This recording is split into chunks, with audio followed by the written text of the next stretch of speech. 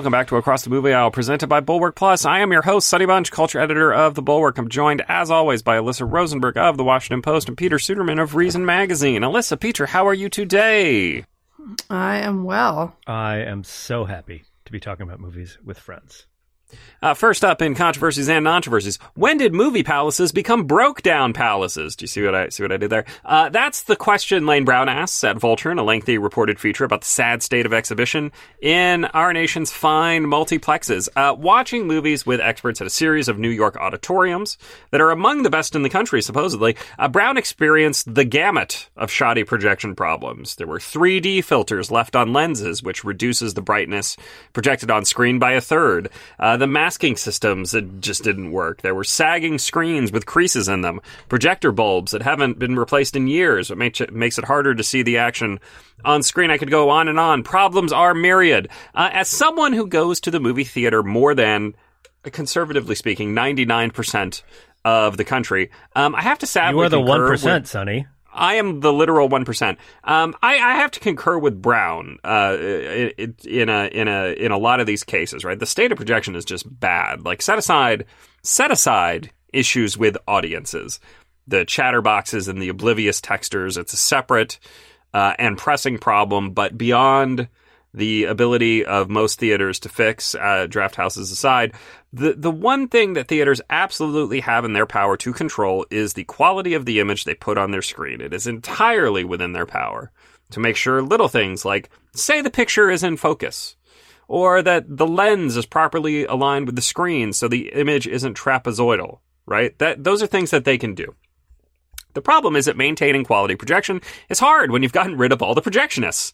Once upon a time, the projectionist in a movie theater was a skilled position. He is a person with technical skill, a lot of know-how, institutional knowledge. A lot of them were even unionized, right? Projectionists had to understand how to build film for projection, right? They had to load reels. They had to ensure that aspect ratios were correct. In some cases, they even had to perform minor surgeries on the prints themselves, cutting off snippets of film, splicing the reels back together, that sort of thing.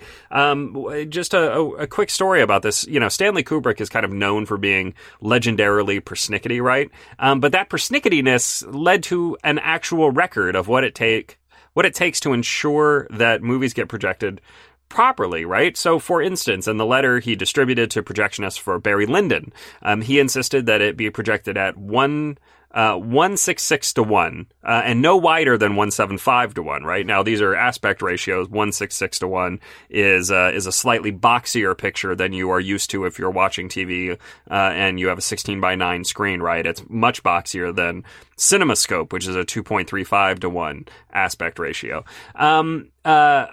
Neither of which, anyway, back to Barry Lyndon, 166 and 175, neither of these are really standard aspect ratios. They're slightly different. The point is, you had to pay attention to get it right. He also demanded that no less than 15 foot Lamberts of light on the screen, be present, and no more than 18. You know, I'm just like imagining Kubrick's right-hand man, Leon Vitali, storming into a modern AMC with a light meter and holding it up to the screen to ensure that, you know, the movies there are being shown in the proper brightness. I got to be honest, I've basically given up on standard screens at your AMCs, your Regals, your Cinemarks of the world. Okay, I have an Alamo pass, an Alamo season pass for that sort of thing. I go and watch the movies there, and it's I'm pretty certain that I'm going to get a good experience. The IMAX and Dolby systems are a little bit better. They're still far from perfect.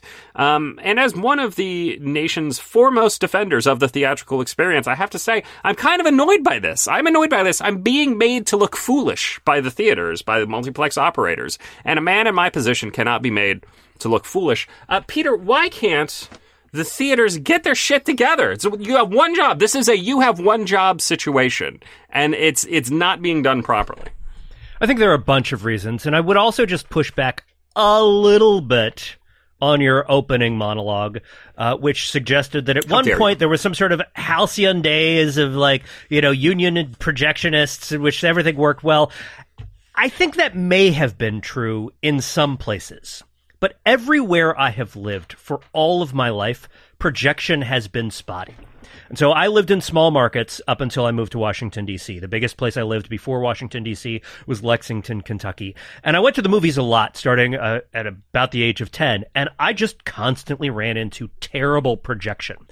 Issues with sound not matching up with the picture. Issues with the picture just obviously being projected onto, like off the screen, right? Just stuff like that I noticed even as a kid. Before I was attuned to things like black levels, although my parents, like my mom's like has an art degree and would like walk out of movies and be like, the contrast in that movie was way off. And I'd be like, huh? What are you talking about, Mom?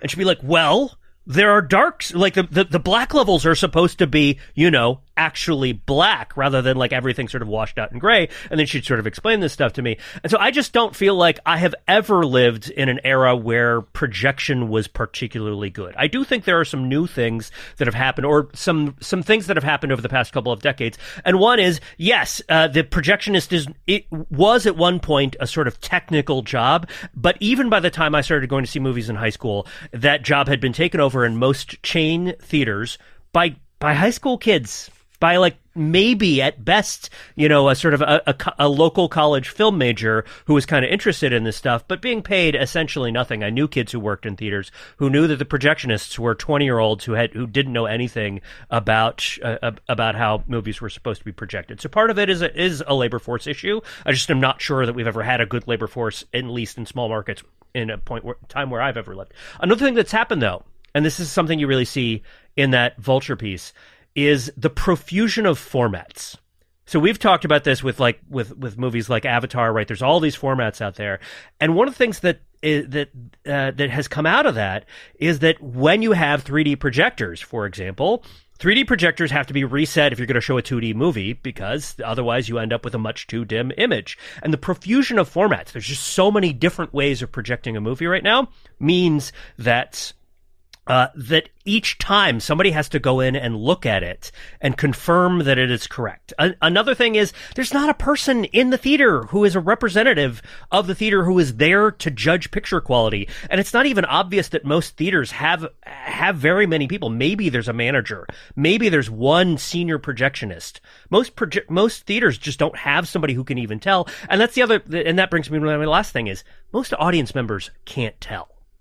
This is an actual thing that I just don't think people like us sort of think about that much. We would love for audience members to know and have a deep sense of but most audience members cannot tell, especially unless it is really, really obvious that the screen is just being projected off of that the projection is going off the screen. Unless it's a sound match issue that's really obvious, or the sound is just cutting out, something like that. A washed out image, like a not light enough image, a slightly out of focus image, I think a lot of audience members don't know, don't care, and they're looking at their phones anyway. Now, see, I think this is wrong I think this is right in the specific sense that they could not articulate why what they are seeing is wrong. But I think this is actually wrong. I think audiences go to these movies and understand something is wrong. They understand that the image is not correct, that they are seeing something that is subpar, that they should not be experiencing, and then say to themselves, well, why would I bother? Why, I can go home and I watch something on my 4K. It's better than this. I do think that audiences subconsciously understand that what they are seeing is inferior. And even if they can't, that doesn't matter. It doesn't matter. You say that the theaters don't have anybody who is checking a movie when the movie starts. You're right, probably. There isn't somebody who is there doing a quality check every time a movie starts rolling. And that's a problem. That is a real problem that theaters should work to fix. I understand times are tight. I understand so many of these theaters are more interested in selling. But that's been true for decades. They're Applebee's. They're an Applebee's with a movie theater screen attached to it, right? I understand that to a certain extent. But that doesn't change the fact that, again, they are there for a very specific purpose, which is to show films on a large screen to paying customers. And if that is your job, if that is the job of your business, then you need to have somebody who is ensuring that each of those screenings goes off correctly. I don't know. Maybe I'm crazy here. Alyssa, what was your takeaway from the story? Look, I think that both of you are actually correct in that I think there are probably a fair number of audiences who don't grasp the finer distinctions of what's being projected or not projected correctly on their screens. But I think Sunny is probably correct that folks sense on some level that this is not a premium experience. And I think the lack of attention to the basic thing that they're supposed to be delivering is part of the degradation of the movie-going experience sort of broadly over time, at a time when prices have escalated to the extent that, you know, a date night out to the movies, especially, you know, when you factor in babysitting, a family outing to the movies is a fairly expensive commitment for people. And the product that you get at the vast majority of movie houses does not feel like a premium product, right? It doesn't feel like a premium product in that the food is not very good. It's, you know, the food is terrible in such large portions and it's so expensive. The projection is not good. We've talked about, you know, the fact that places just aren't consistently even clean on a level that feels nice to go to. And, if you cannot respect the specific thing that you're supposed to be delivering or any of the wraparound experiences, but then your industry is also going out and selling this as a premium sort of artistic experience, there is a disjunct there that even audiences who aren't terribly sophisticated are absolutely going to grasp, right? I mean, you know, maybe you don't care if there's like a little bit of spillover on the edges, but you notice that it's happening, and you notice that like you didn't really get enough butter in your popcorn, and oh God, somebody left a wrapper under the seat, and like half the bathrooms are out of order, right? And, you know, it's like it's the broken screens theory of the movie-going experience.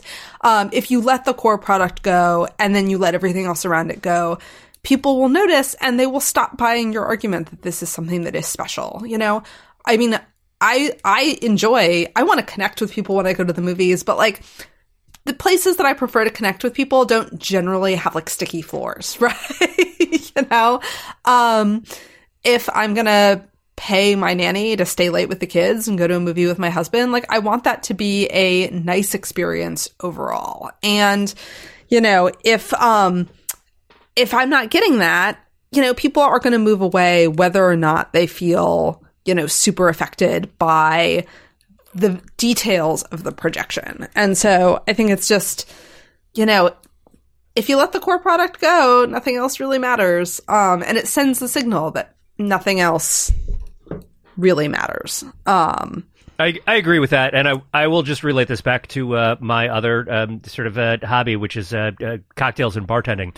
And one of my favorite craft cocktail bartender geniuses runs a bar in New York that I won't name because I don't want to bring this person into this podcast. But it's just like a great bar who is like a drinks genius. And he says that when he started in the bar business, he thought that the real thing was that we wanted to make great drinks, and that's what mattered. And he said he eventually realized, like, well, great drinks will like matter to some extent, but what matters is the customer experience and the overall feeling that like this is high quality and that this, you know, sort of that this is premium and that there's some prestige to it. And that's true in a lot of ways. And if you like a great drink, I think great drinks matter a lot. But I think for a lot of people, right. Like it's the drinks are actually in some ways less important. What matters is just sort of the overall experience. That said, most of my favorite cocktail bars, do test every single drink that they send out, and we do not see something similar in the world of theatrical projection. Right? Yeah, I mean, just if you have contempt for the thing that you're selling, how do you expect anyone else to have respect for it or have love for it? Part of this gets back to a labor question, right? And so the way theaters basically operate now is that the projectors are all essentially run from centralized hubs somewhere else. You have people in the theaters who, you know, can change a bulb or can wipe down a projector or can, you know, move a 3D filter on and off. And that's about it. That's like the extent of the work that they can do on it.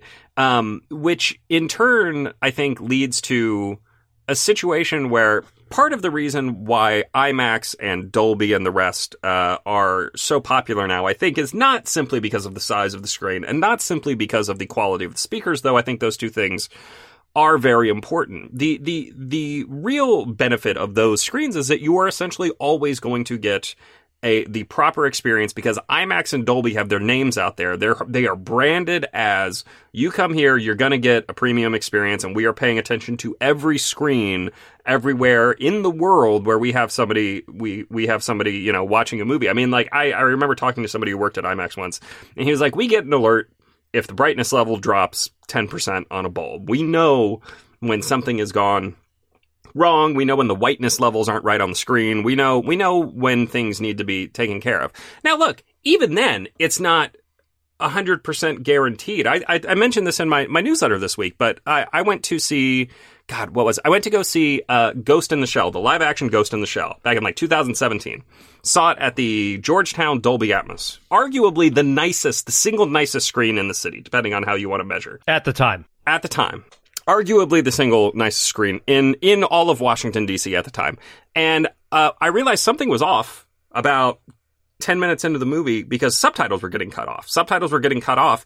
And sure enough, it was being projected in the wrong aspect ratio. It was being projected in the wrong aspect ratio on the nicest theater in Washington, D.C. And I thought to I should have gone out and told somebody in the booth area, but I didn't want to get up and miss anything. I was reviewing it. I just sat there and took it.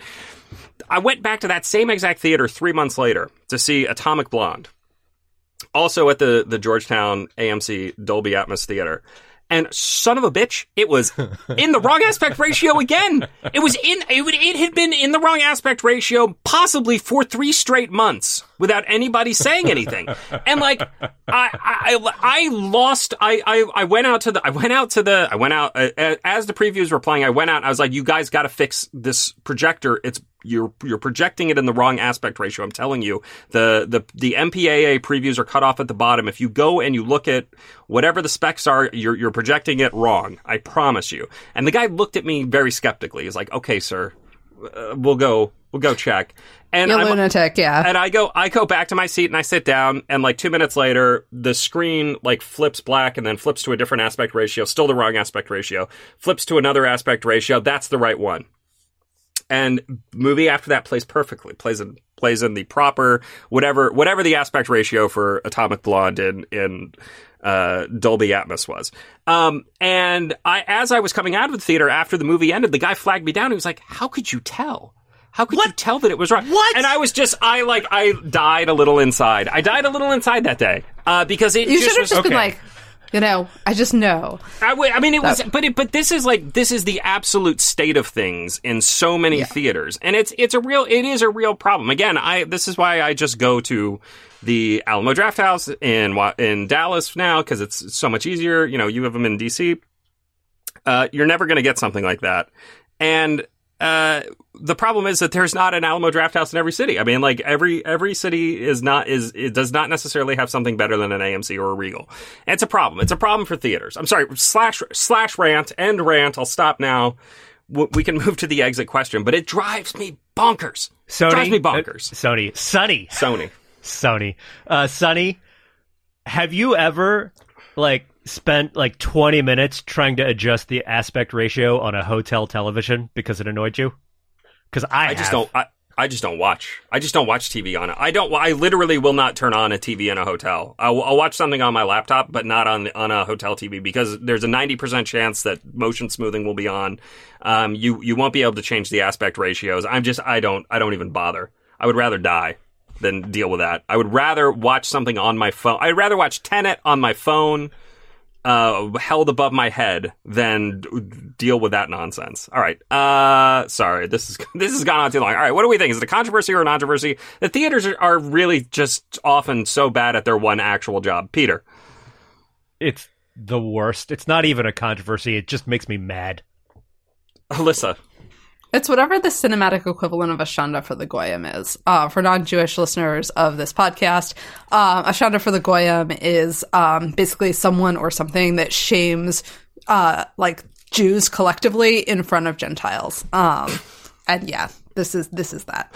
I don't know what any of that. I feel I'm a very just dance around that entirely, because I don't feel comfortable. No, it's a controversy. It's insane to me. It drives me absolutely bonkers that this is not a thing that is taken care of on a granular level in every theater. The fact that not every theater has a me in it going from screen to screen and making sure things are being projected just in the right aspect ratio. Leave everything else aside. Drives me insane. All right.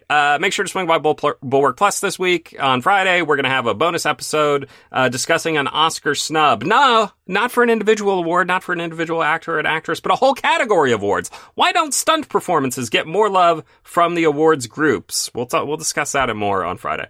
And now on to the main event. Creed 3, a.k.a. Rocky 9. Hit theaters this weekend and did some pretty solid business. It just destroyed projections, earning about $58 million in its first weekend. That's roughly 2/3 higher than was expected. People can't get enough of Adonis Creed, it seems. Adonis, who is played by Michael B. Jordan, he is the bastard son of Apollo Creed, the boxer brutally killed by Ivan Drago way back in 1985's Rocky IV. Over the Creed series, we've seen as his name was first a hindrance, right? His adopted mother, Apollo's wife, didn't want him to fight. She banned him from training with any of the LA gyms, so he had to go out to Philly and get training from Rocky Balboa, Sylvester Stallone. And then his name is a help, because he gets his title shot solely because his last name is Creed, and he had spent the whole movie being like, no, I gotta make it on my own. I'm not on my last name. And then they're like, here's a title fight. We just need your last name. He's like, deal. I'm in.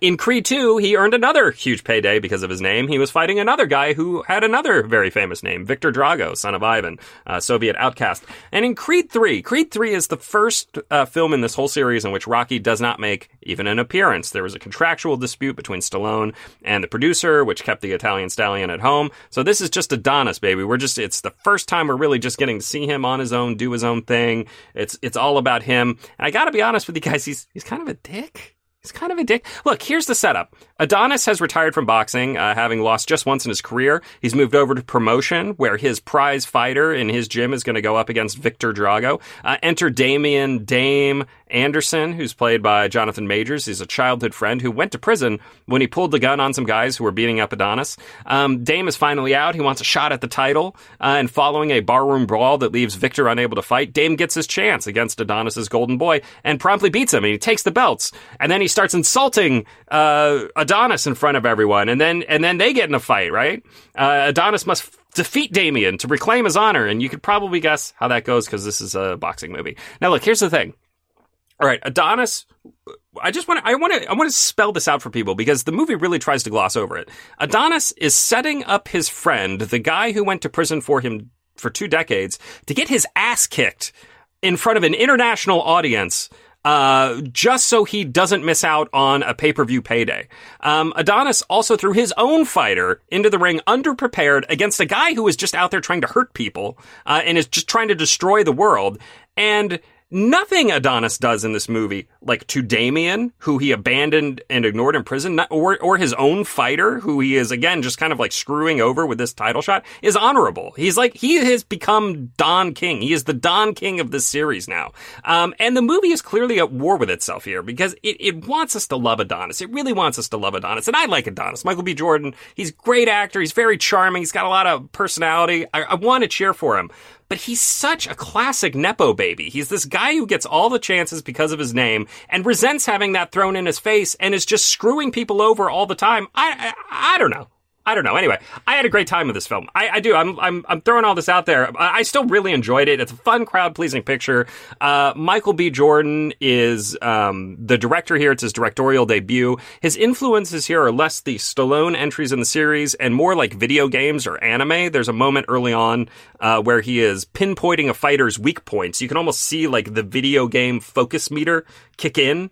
And then he like delivers the death blow and like knocks the guy out. It's kind of funny. And then the closing fight is actually unlike anything else we've seen in the series thus far. It's very expressionistic. It's less realist. It's very kind of art house.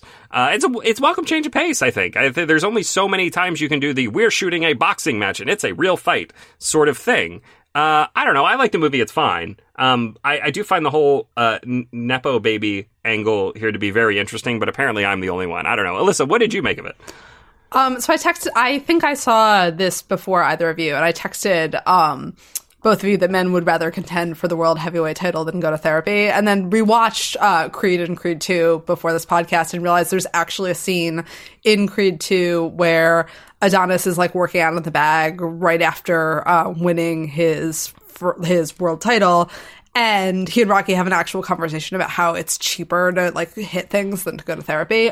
So I feel vindicated. I did not love this movie. And I was someone who is hugely skeptical of the entire enterprise, was very disappointed that this is what Coogler and Michael B. Jordan were doing with their time, and then just completely loved Creed, really liked Creed 2 as well. And I agree with Sunny that I think this movie has a real sort of hero problem. And more than that, its vision of justice is very strange.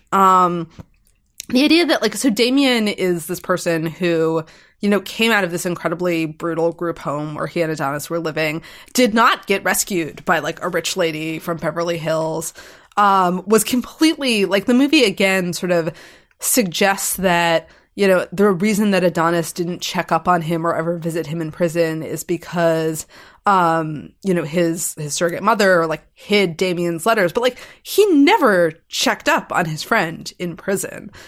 He comes out, you know, sort of uses the guy as a punching bag. And then justice is supposed to be that, like, he, you know, knocks this guy out and humiliates him and probably ruins him, right? I mean, you know, it's not like one title is going to make Damien, like, financially secure, or, you know, there are no questions here about, like, parole or, like, how a parole officer would feel about him, like, getting involved in professional boxing. And it's like, and so Creed, like, knocks out and humiliates his own friend, and then they, like, go visit each other in the locker room, and everyone's like, we good. Okay, I'll be around if you need me. And its vision of justice is really weird, right? I mean, and part of what's strange about it is that the movie sort of glosses over what's, I think, is supposed to be sort of an extended period of time where Damien is, like, trash-talking Adonis in public and insulting his masculinity and, you know, talking about, like, how, you know, their past together. And we never see any of that happen except for Damien calling in to, you know, a TV hit. And we don't really see the cumulative effect of it on Adonis, right? Like, in a weird way, the movie deals with Adonis's feelings about retiring and sort of unresolved issues around sort of his father and his reputation through Bianca, more so than, like, anything else that we see Bianca Adonis being his experiencing on screen, right? Like, Bianca has given up performing because she's trying to preserve what's left of her hearing as long as she can. Like, they've had these sort of parallel career tracks, and we see her reckon with that, you know, and talk to Damien about it more than Adonis ever does. And, you know, the franchise as a whole has never, you know, and I think structurally it can't posit a future where Adonis fully moves on from boxing and, like, gets emotionally healthy, right? Because then he wouldn't be getting in the ring anymore. And, you know, a movie, and part of what's a bummer about that is, like, you do get these sort of steps towards emotional maturity in the previous two movies, right? Like, Rocky agrees to go through chemotherapy despite the fact that he doesn't think it's going to work because Adonis basically makes him do it. But, like, he gets healthy and, like, takes care of himself and sort of lives on despite the fact that everyone he loved is gone. In the second movie, the real emotional peak is Ivan throwing in the towel on behalf of his son and protecting his son in a way that, like, Rocky didn't do for Apollo Creed back in the day, and realizing that, like, preserving his son's, like, life and ability is more important than this particular vendetta. And Creed 3 doesn't have a moral step forward like that for Adonis, in a way that I think makes it feel just much less emotionally resonant and sort of, like, morally and ethically weaker than the previous movies in this trilogy. And unlike Sunny, I hated the staging of the third fight. I mean, that to a certain extent, that I thought it didn't work at all. I thought it took, I thought it just sapped all of the sort of emotional tension out of the scene. I thought it looked cheesy. It did not work for me. I can understand that. No, I mean, I still think the best. You mentioned the arc with Victor and Ivan Drago in the second movie. I still think that's the best arc in the whole series. It's the thing that is the most emotionally resonant in this whole series. I mean, I really think that Creed 3 would have been stronger if they just leaned into Adonis being a real villain. Because he's a bad friend and a bad guy in this movie. Nothing he does is looking out for anybody but himself. It's really weird. Also, can I just say, as a lady, if I discovered that, like, my husband and the father of my child had concealed significant material facts about his life from me, and was behaving the way Adonis was and wouldn't go to therapy, we would have had some serious problems. Well, I mean, I agree with your text. A man would rather fight for the heavyweight title than go to therapy, and that's only reasonable. Peter, would you agree or disagree with that? Yeah, I mean, I think that's the point of the movie, but I liked it better than Alyssa because I unironically just kind of agree with it. I'm not much of a boxing fan or sports fan generally, but I do like boxing movies because they're all kind of in some sense they're always about male rage and identity issues, right? It's Rocky, it's Raging Bull, it's if you remember Antoine Fuqua's Southpaw with Jake Gyllenhaal from 5-6 years ago, right? And so what you get in Creed 3 is this kind of gloopy melodrama about a crisis of masculinity and about what it means to be man and have man feelings, which is, all feelings you don't know what to do with. They're confusing because feelings are always confusing, right? There's literally a scene in Creed 3 in which he's talking to his wife and he's like, "You're always better with the feelings." He's like, he can't even say the word.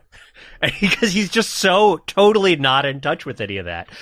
And what the movie then sort of posits is, well, dealing with your feelings means doing push-ups and punching stuff and running in the heat and just getting out of your head until you can't think anymore.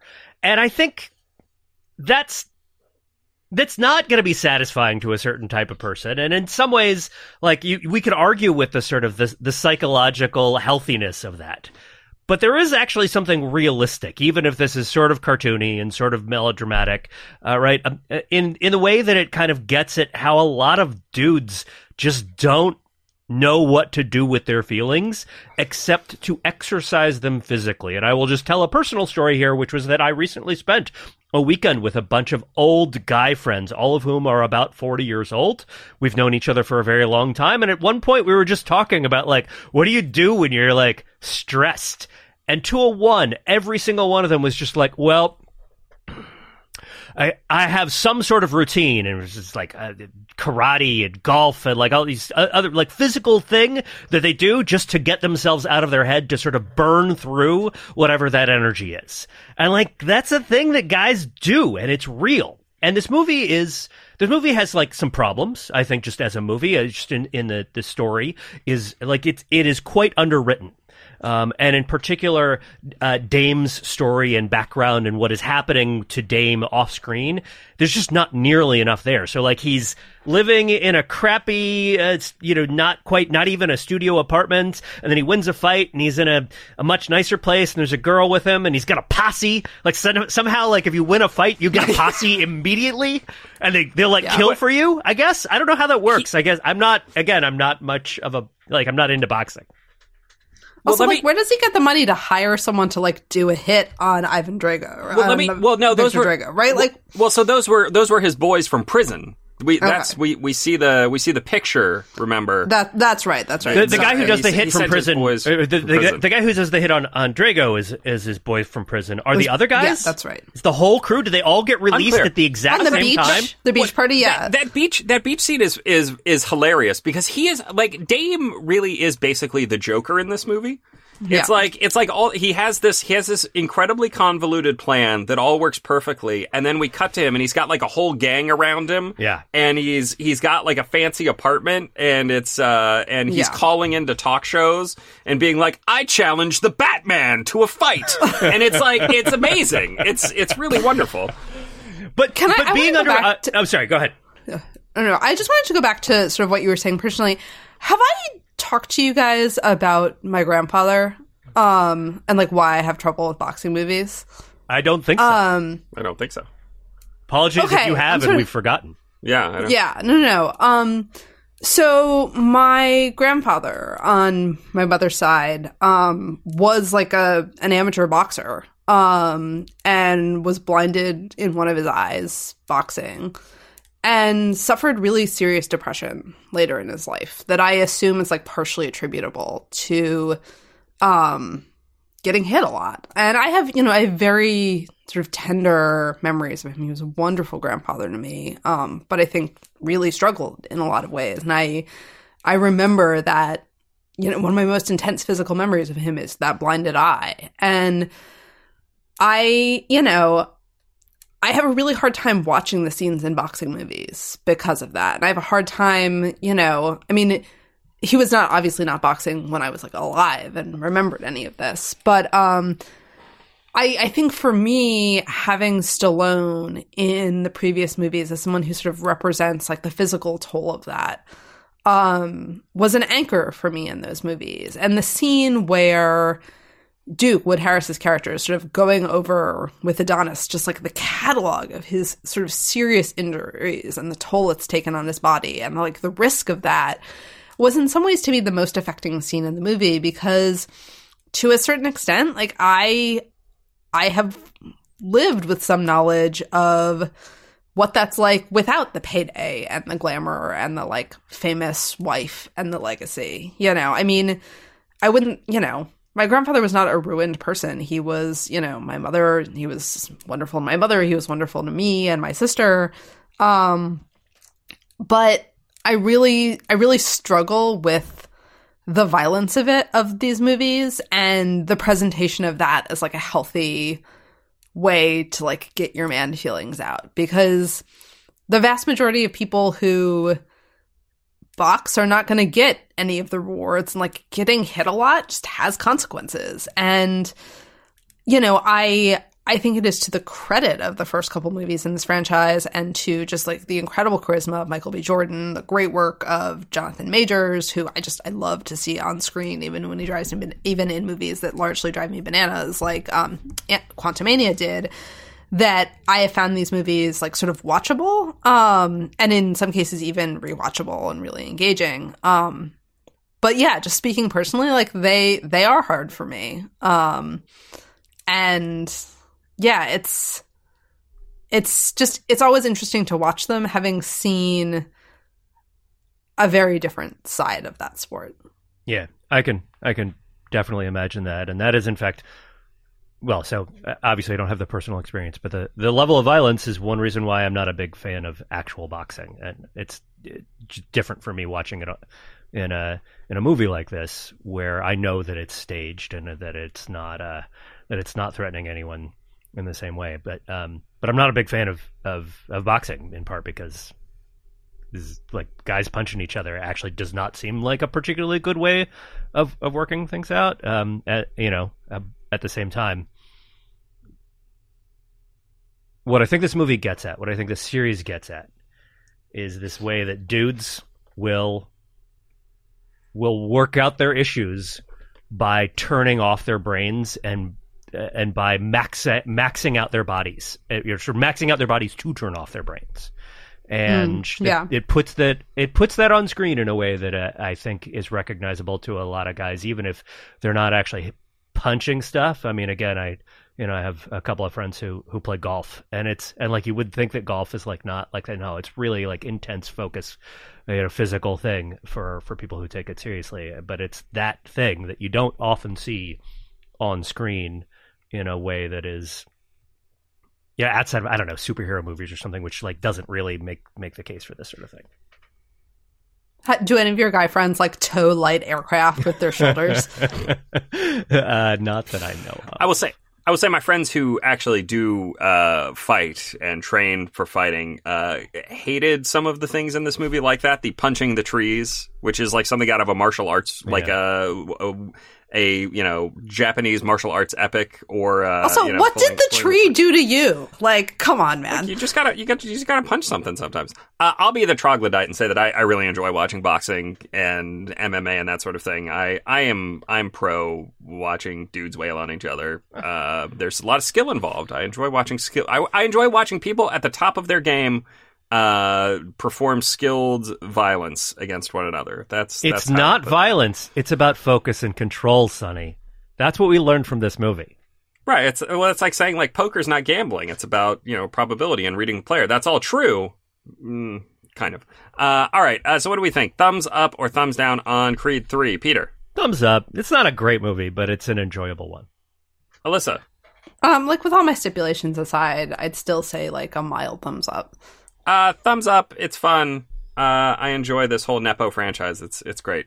All right, that is it for this week's show. Make sure to head over to Bulwark Plus for our bonus episode on Friday. Make sure to tell your friends. A strong recommendation from a friend is basically the only way to grow podcast audiences. If we don't grow, we will die. If you did not love today's episode, please complain to me on Twitter @SunnyBunch. I'll convince you that it is, in fact, the best show in your podcast feed. See you guys next week.